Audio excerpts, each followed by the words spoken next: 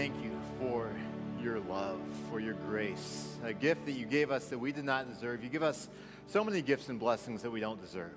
But we say thank you this morning, Lord, for the greatest gift of all, which was Jesus. We thank you, Father, that you sent Jesus into this world, not just to be a teacher, even though that was good, but ultimately to die for us, to pay the death penalty we deserve for our sins.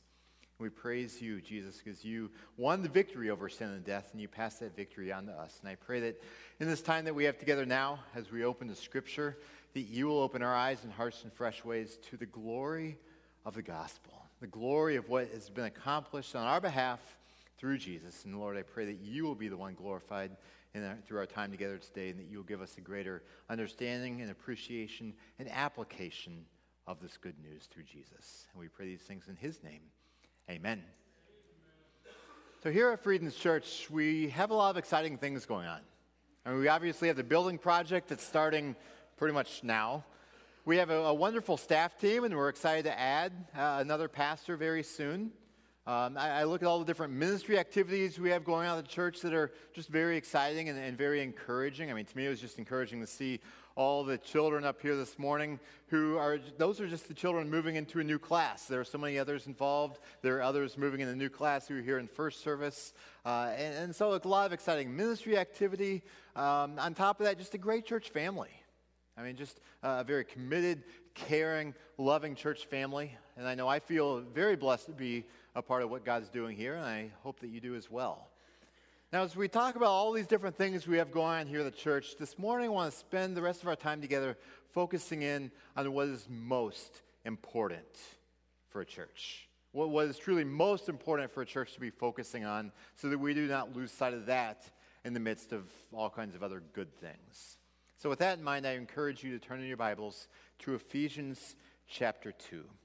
Ephesians chapter 2. And as you're turning there, I want you to consider this question in your mind. What does the Christian church have to offer that sets it apart from everything else?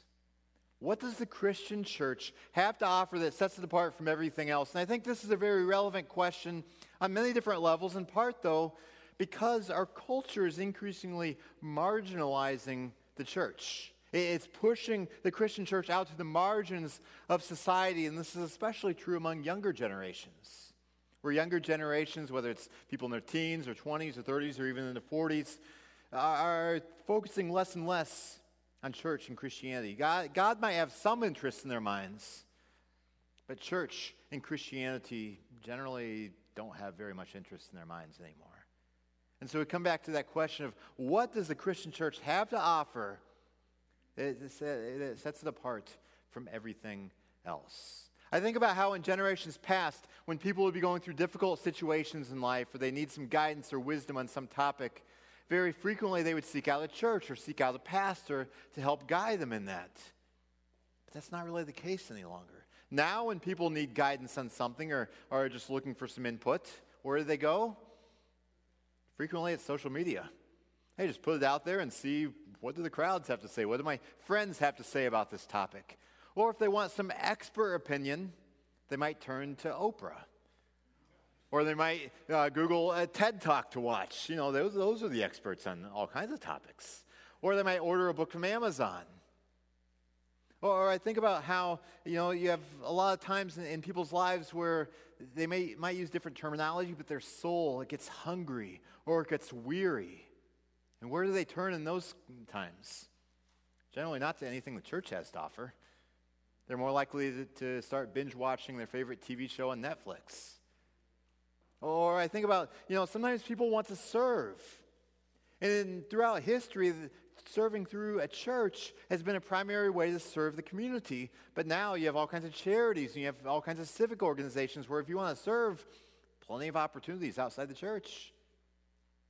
Or even think about how, people just like to have something to invest their time in, to be busy with things. I look at all the different extracurricular activities out there that fill people's schedules. And so in light of all this different stuff going on around our society, we come back to the question of, what does the Christian church have to offer that sets it apart from everything else? And the answer to this question is that we have the gospel. Now, gospel is a word that means good news, and it's the good news of what has been accomplished through Jesus in his life, death, and resurrection.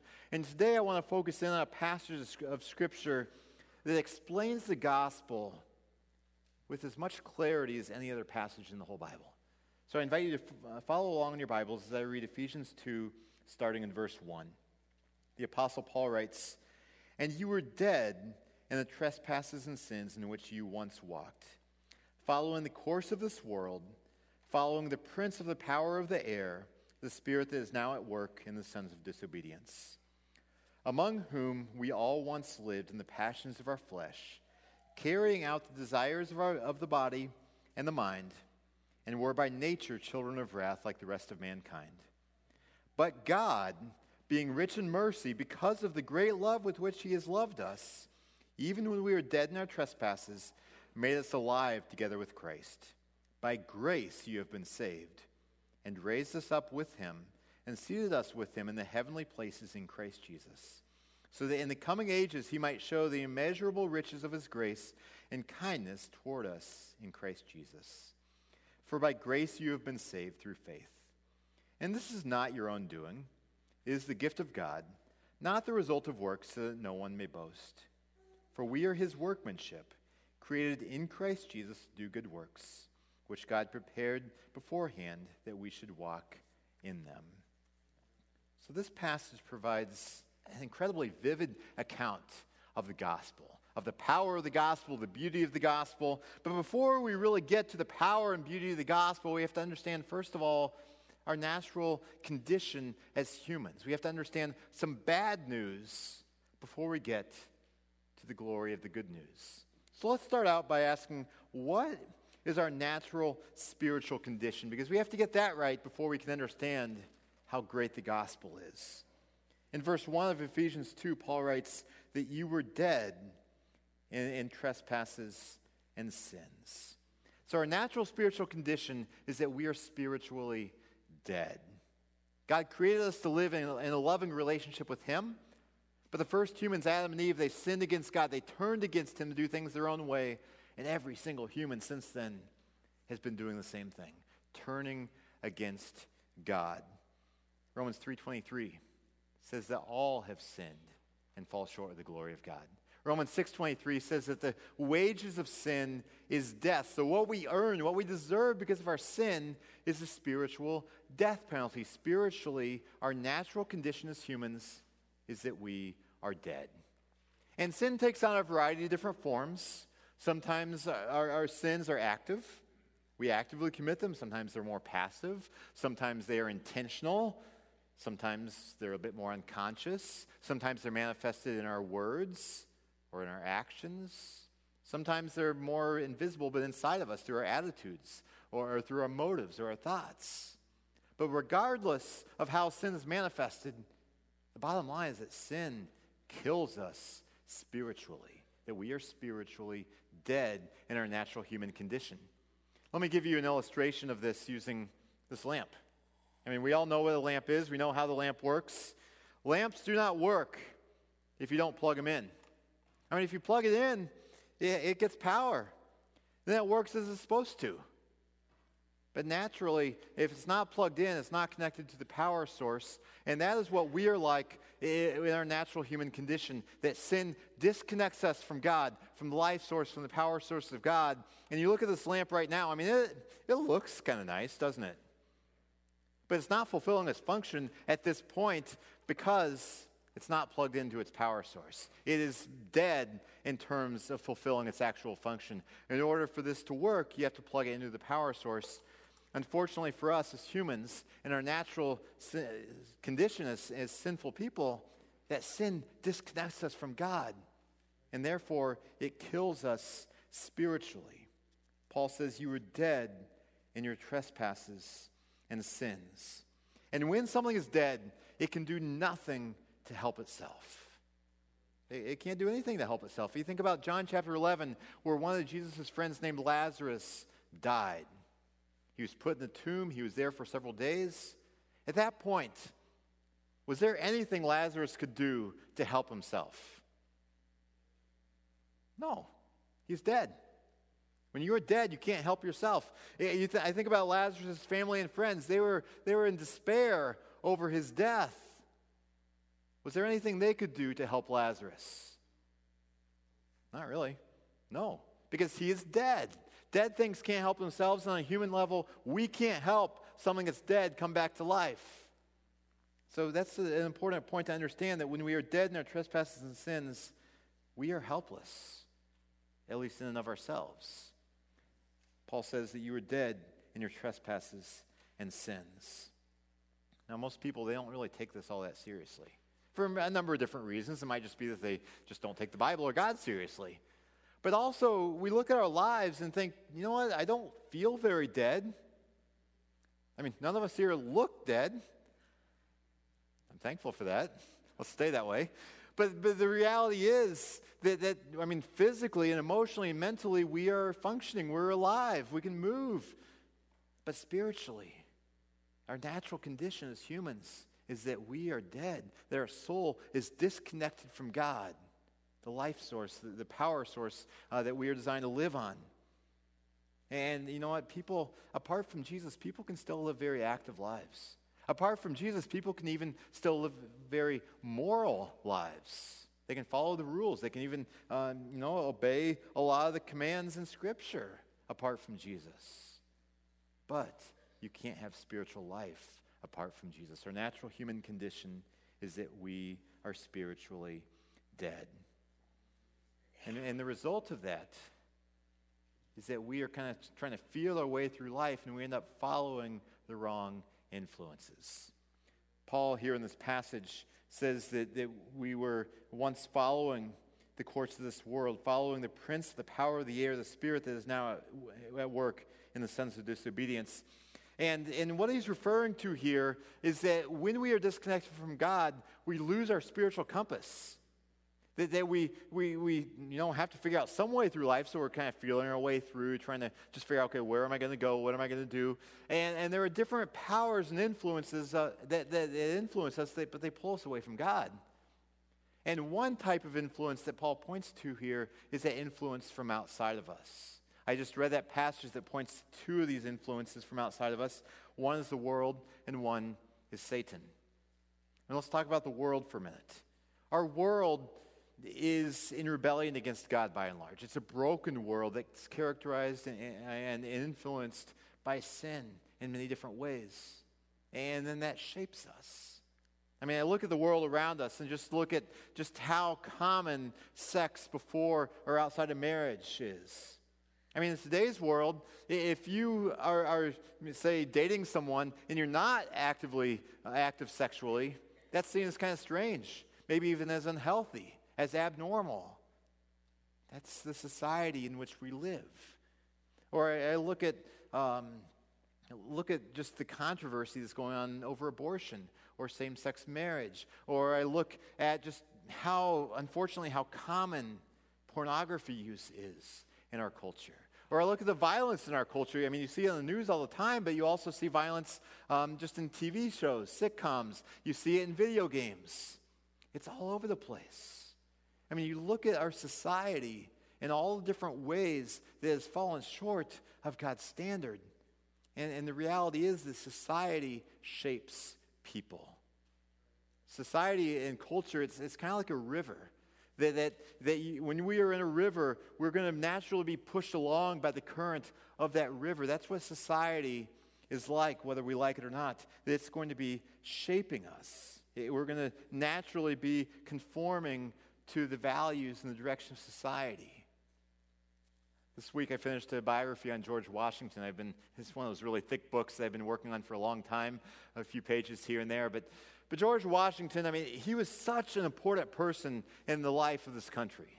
The father of our country, led the Revolutionary War and first president, and shaped just really a lot of the direction and policies and procedures of our country. He was a great guy. He was known for his integrity, for his moral character. But throughout this book, there was this glaring issue that kept coming up over and over and over, and it was the issue of slavery. That George Washington was a slave owner, and he supported slavery through much of his life. And I just thought about how he grew up in Virginia, a slave-owning state. He grew up in this culture that values slavery, that sees slavery as a way of life, that sees slavery as a right. And in his life, I mean, especially towards the end of life, he had over 300 slaves at Mount Vernon.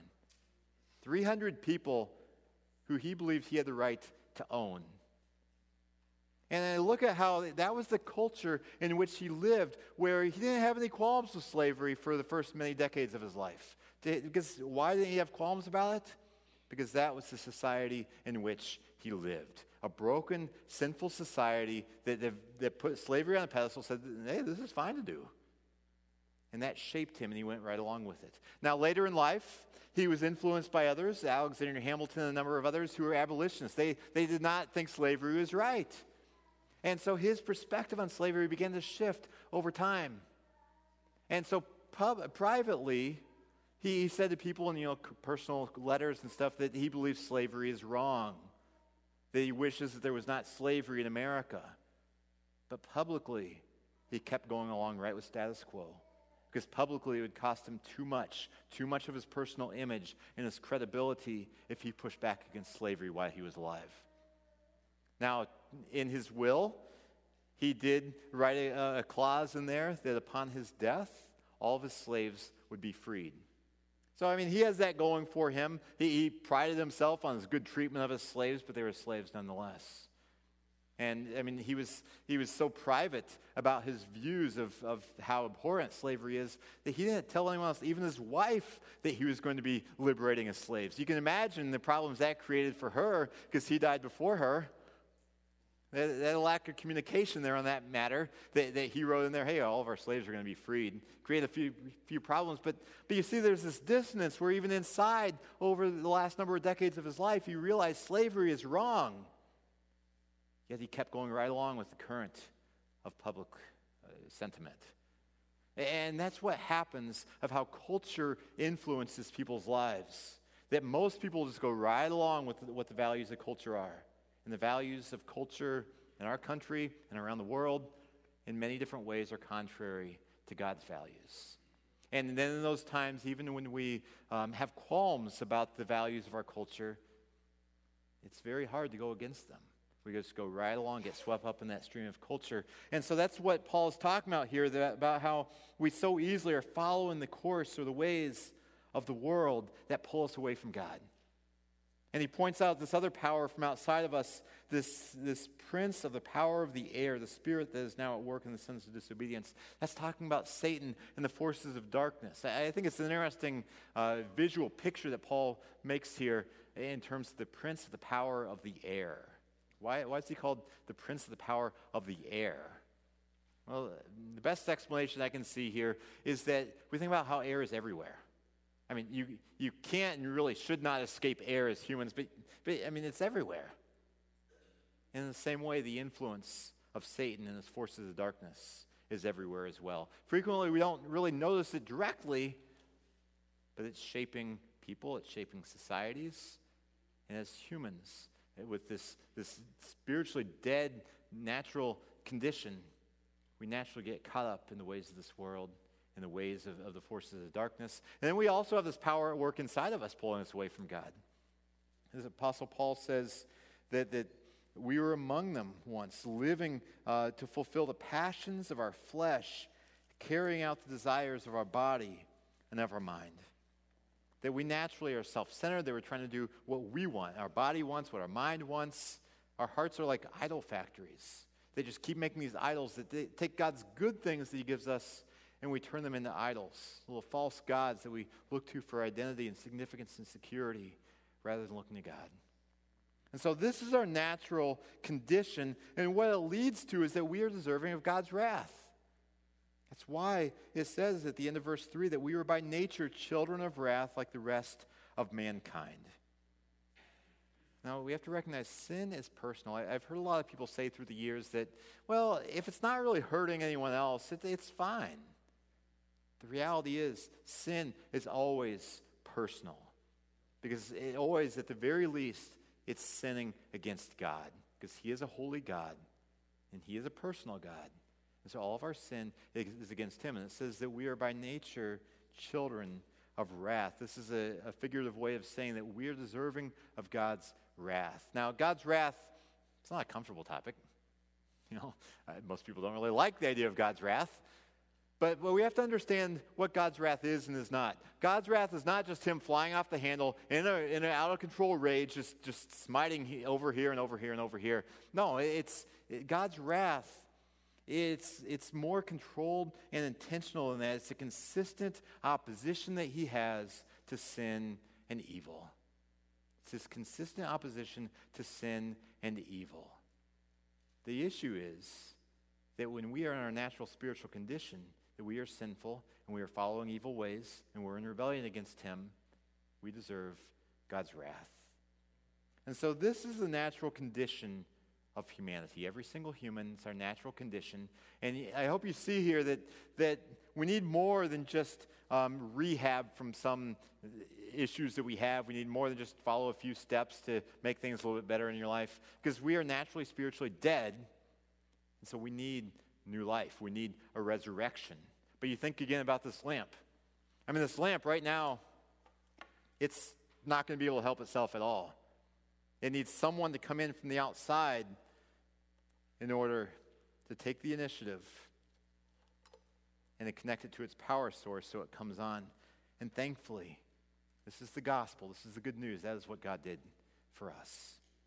Look with me to verse 4. It says, but God, so you were dead, but God, being rich in mercy, because of the great love with which he has loved us, even when we were dead in our trespasses, made us alive together with Christ. By grace you have been saved, and raised us up with him and seated us with him in the heavenly places in Christ Jesus. So what did God do for us here? God gives us new life through Jesus. And this is the centerpiece of the gospel. I love the two words that begin verse 4, but God. Now this word but, it's just 3 letters. It is a powerful word.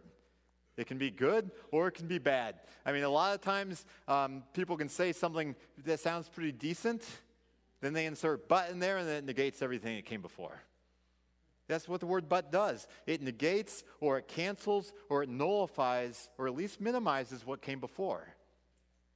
Here, though, this is a very good but, because it says, but God, you were dead in your sins and transgressions, but God, being rich in mercy, made you alive. And there's an interesting parallel here about us being made alive to what took place just a few verses earlier at the end of chapter 1 about God making Jesus alive. We looked at this passage last week in verse 19 and 20. There's a prayer that Paul is praying. And he's praying that the Ephesian Christians and us as well, by extension, would know the immeasurable greatness of his power toward us who believe, according to the working of his great might that he worked in Christ when he raised him from the dead and seated him at his right hand in the heavenly places. So we see this power that God exerted on Jesus, that Jesus, he lived, but then he died. He was buried. But then God exerted his power, raising Jesus from the dead and exalting him to the highest places. And here in Ephesians chapter 2, Paul is saying that same power that God used to raise Jesus from the dead and exalt him, God is using to raise us from the dead spiritually and to exalt us. Now it says that we have already been seated in the heavenly places with Christ. And that's talking about spiritually. That our name is already, if our faith is in Christ, written in the book of life. So spiritually, we are already exalted, but we wait for that time when Jesus returns, when we will physically be exalted in the presence of God. But that is the power of God at work, bringing life where there is previously death. This is what's available to us through faith in Jesus. I mean, you look at just this power. I mean, think about Lazarus. Lazarus could do nothing to help himself when he was dead. But it was God's decision, God's power, God's initiative to raise Lazarus from the dead. It's the same for us, that God takes that initiative to raise us from the dead spiritually. Because there's nothing we can do on our own. But the question is, why would God do something like this? What would motivate him?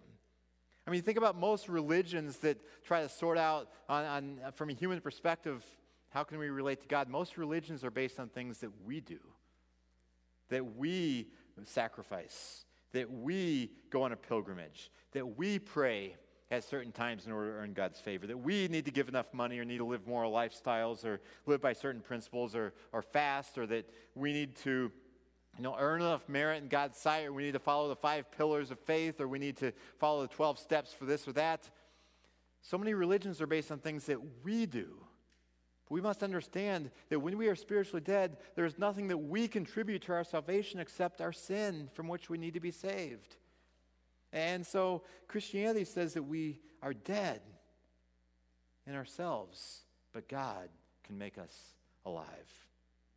And God does this because of his mercy, because of his love, and because of his grace. Not because of what we have done, but because what he chooses to do, because he is loving. And look with me again, verse 4.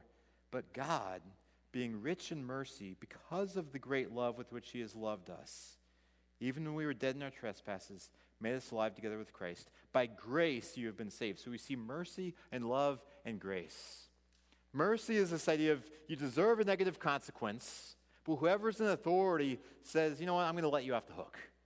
You don't have to bear that negative consequence that you deserve. That's mercy. Love is the choice to bring benefit to someone else. Grace is choosing to give something to someone that they don't deserve. It's a benefit that, if they haven't earned it, they don't deserve it, but I'm going to give it to you anyway. And Paul makes very clear here that it is by grace that you have been saved. It's by grace that you have been made alive. It's by grace. And so we come to another important question in this passage of how can we receive the gift of salvation? How do we receive it? Well, look with me to verses 8 and 9. For by grace you have been saved through faith. And this is not your own doing. It is the gift of God, not as a result of works, so that no one may boast. And so we see that salvation comes, this deliverance, this new life comes by grace through faith. It's grace. It's not anything we can earn or deserve, but we receive it. We still have a responsibility in this relationship by faith. Faith is essentially just saying, God, I can't do this on my own. I need you to do it. I receive it as a gift. That's what faith is. It's saying, God, I'm going to trust you in this rather than trusting my own merits or my own good works to merit favor in your sight. That's what faith is. And understanding salvation by grace through faith is transformative in so many different ways. I think, for instance, of Martin Luther. Back in the 1500s, he really ended up changing the course of Western human history. But Martin Luther, when he was younger in his life, he was a monk in a monastery. And he was very dedicated to trying to please God through his good works. And I think, for instance, of how he once said that if ever a monk could reach heaven by his monkery, it would be I. Because he was working hard. He was trying to do all the religious rituals just right. Because he took God very seriously. He saw that God is a holy God and he's a sinful person. So he was trying to work hard to earn God's favor. But he also saw God is so holy and I am so not holy that it brought him tremendous angst and anxiety. He was scared of God. He was scared of being cast into hell when he died. Even though he was doing so many religious activities. He was fearful. And then, as monks oftentimes did in that day, he had the opportunity to teach basically at college. He was teaching in the book of Galatians and the book of Romans. And he came to this thing that had always been here in Scripture about salvation by grace through faith. It was like this light bulb went on.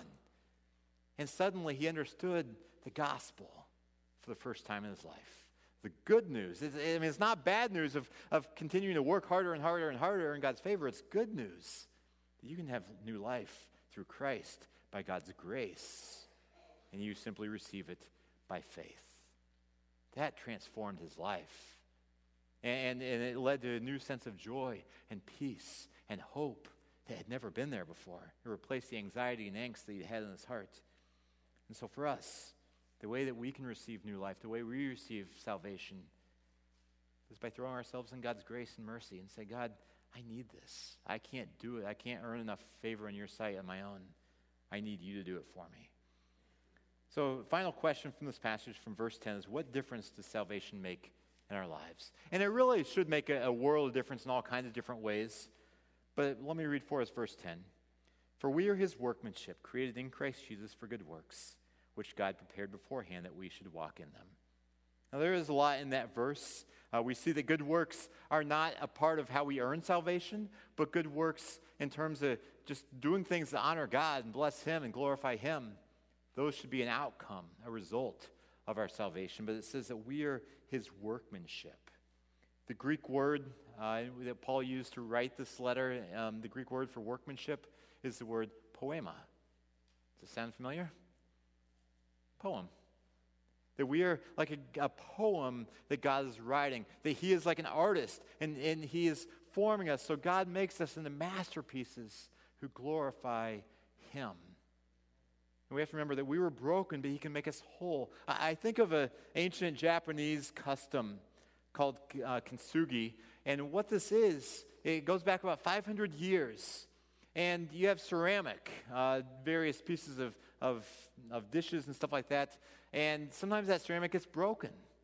And normally you either throw it away or you try to put it back together, glue it together and stuff, but it loses value at that point. But kintsugi does something different. It puts the ceramic back together, glues it back together, and then puts gold in all those different cracks. And what happens then is it takes on a beauty and a value is greater than if it had never been broken in the first place. And I think this is a picture of what God wants to do in our lives, that we are broken, that we are naturally dead spiritually, and we have all kinds of problems in our own lives, but God wants to make us whole once again. He wants to take those broken pieces, put them back together, and create a thing of beauty, a masterpiece, a poema of his doing that is for his glory. And so if we look at our lives and wonder, God, what can you do with me? God, I don't know what I had to bring to the table here. I don't feel like I have much worth or value. Know that you do, and it comes through the good news of the gospel. So we see this picture in Ephesians 2, 1 through 10 of the gospel. It's one of the most beautiful, powerful images of the gospel in the entire Bible. And so we come back to the question of what does the Christian church have to offer that sets it apart from everything else in this world? And the answer is the gospel. Martin Luther knew this. And after he came to this realization about the gospel of salvation by grace through faith, he wrote what are called 95 Theses. They ended up really changing a whole lot of things after that. But thesis number 62, he wrote this, he wrote the true treasure of the church is the most holy gospel of the glory and grace of God. The true treasure of the church is the most holy gospel of the glory and grace of God. Our world is broken. I mean, no one really debates the world is broken. The question is, what's the remedy to the world's problems? The remedy to the world's problems is not better politics. I mean, we could use some better politics that are less messy in our country, but that's not the ultimate solution. The ultimate solution to our world's problems is not better education. The ultimate solution is not just a series of how-to steps about how to make things better. And the solution is the gospel. And this is what the church has to offer. And that's why it's so important that churches remain centrally focused on the gospel. I mean, yeah, there may be times for, 5 steps to a better marriage or 6 steps to being a better parent or 10 principles for financial stewardship or stuff like that, weaving in some Bible principles and stuff. There is a place for that. We have to make sure the gospel is always absolutely central. And I think of here at Friedens Church, we have what we call our guiding principles. This is not a mission statement. It's not meant to be memorized, but it's kind of the foundation of who we are as a church, and it shapes what we do as a church. We say that our guiding principles here at Friedens Church is that the foundation of Friedens Church is the gospel, which is the good news that through Jesus, God made a way for us to be fully redeemed. That through the power of the Holy Spirit, we humbly receive this gospel by faith, joyfully submit to God's transforming work in our lives, and generously invest in others' spiritual growth, so that God's glorious work of redemption will be experienced within our church family, throughout our communities, and beyond. And so this is our focus as a church, that our foundation is the gospel. That always has to stay first and foremost and central in everything that we do. We have a lot of other great things going on here as a church. But what makes us distinctive in the world and what keeps us faithful to the calling is having that gospel dead center in everything that we do. But we must understand this is not merely a church topic. I mean, obviously we need the gospel to be central as a church, but this is also a personal topic. Because I come back once again to Paul's language that he used here in Ephesians 2. It's a very personal language. He says, you were dead in trespasses and sins in which you once walked. This is something that affects each of us personally. It's not just an abstract thing, or it's not just for church. It's for us personally, that we personally need redemption. And so I pray that each one of us will receive that new life that Jesus makes available. Receive it by faith. And so for you today, I pray that, if you've known this truth and been following Jesus for a long time, rejoice in the gospel and remind yourself each day of the new life that he offers and the hope that he offers. But if you're here this morning and you realize, I've never come to that point of submitting myself to Christ, of receiving that gift of salvation by faith, you can do that today just by saying, God, I need you. I need you to reconcile me with yourself. I can't do it through my own religious activities and good works. And if you'd like to talk with someone about this, by all means, please talk with me today or this week, or we have a prayer team up here after the service, because this is the most important stuff in the world. It's the most powerful and beautiful stuff, too, of God reaching into the mess of our lives and offering full redemption and reconciliation with him. As we've been seeing throughout Ephesians, gospel truths should lead to gospel living. Let's pray.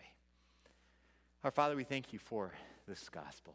Thank you that you offer us new life, redemption, hope, in the midst of our brokenness of our lives. Lord, we look at the world around us, we see all kinds of problems.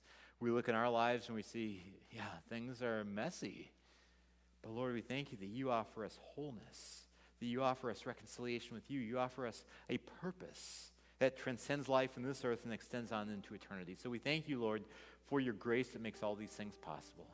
And I pray that each one of us, whether this is the first time we've heard these things or whether we've been walking with you for years or decades, will rejoice in the gospel, in the newness of life that's available through Jesus. We thank you, Lord, that when Christ is a part of the story, the old is gone and the new has come. And we say thank you and pray these things in Jesus' name. Amen.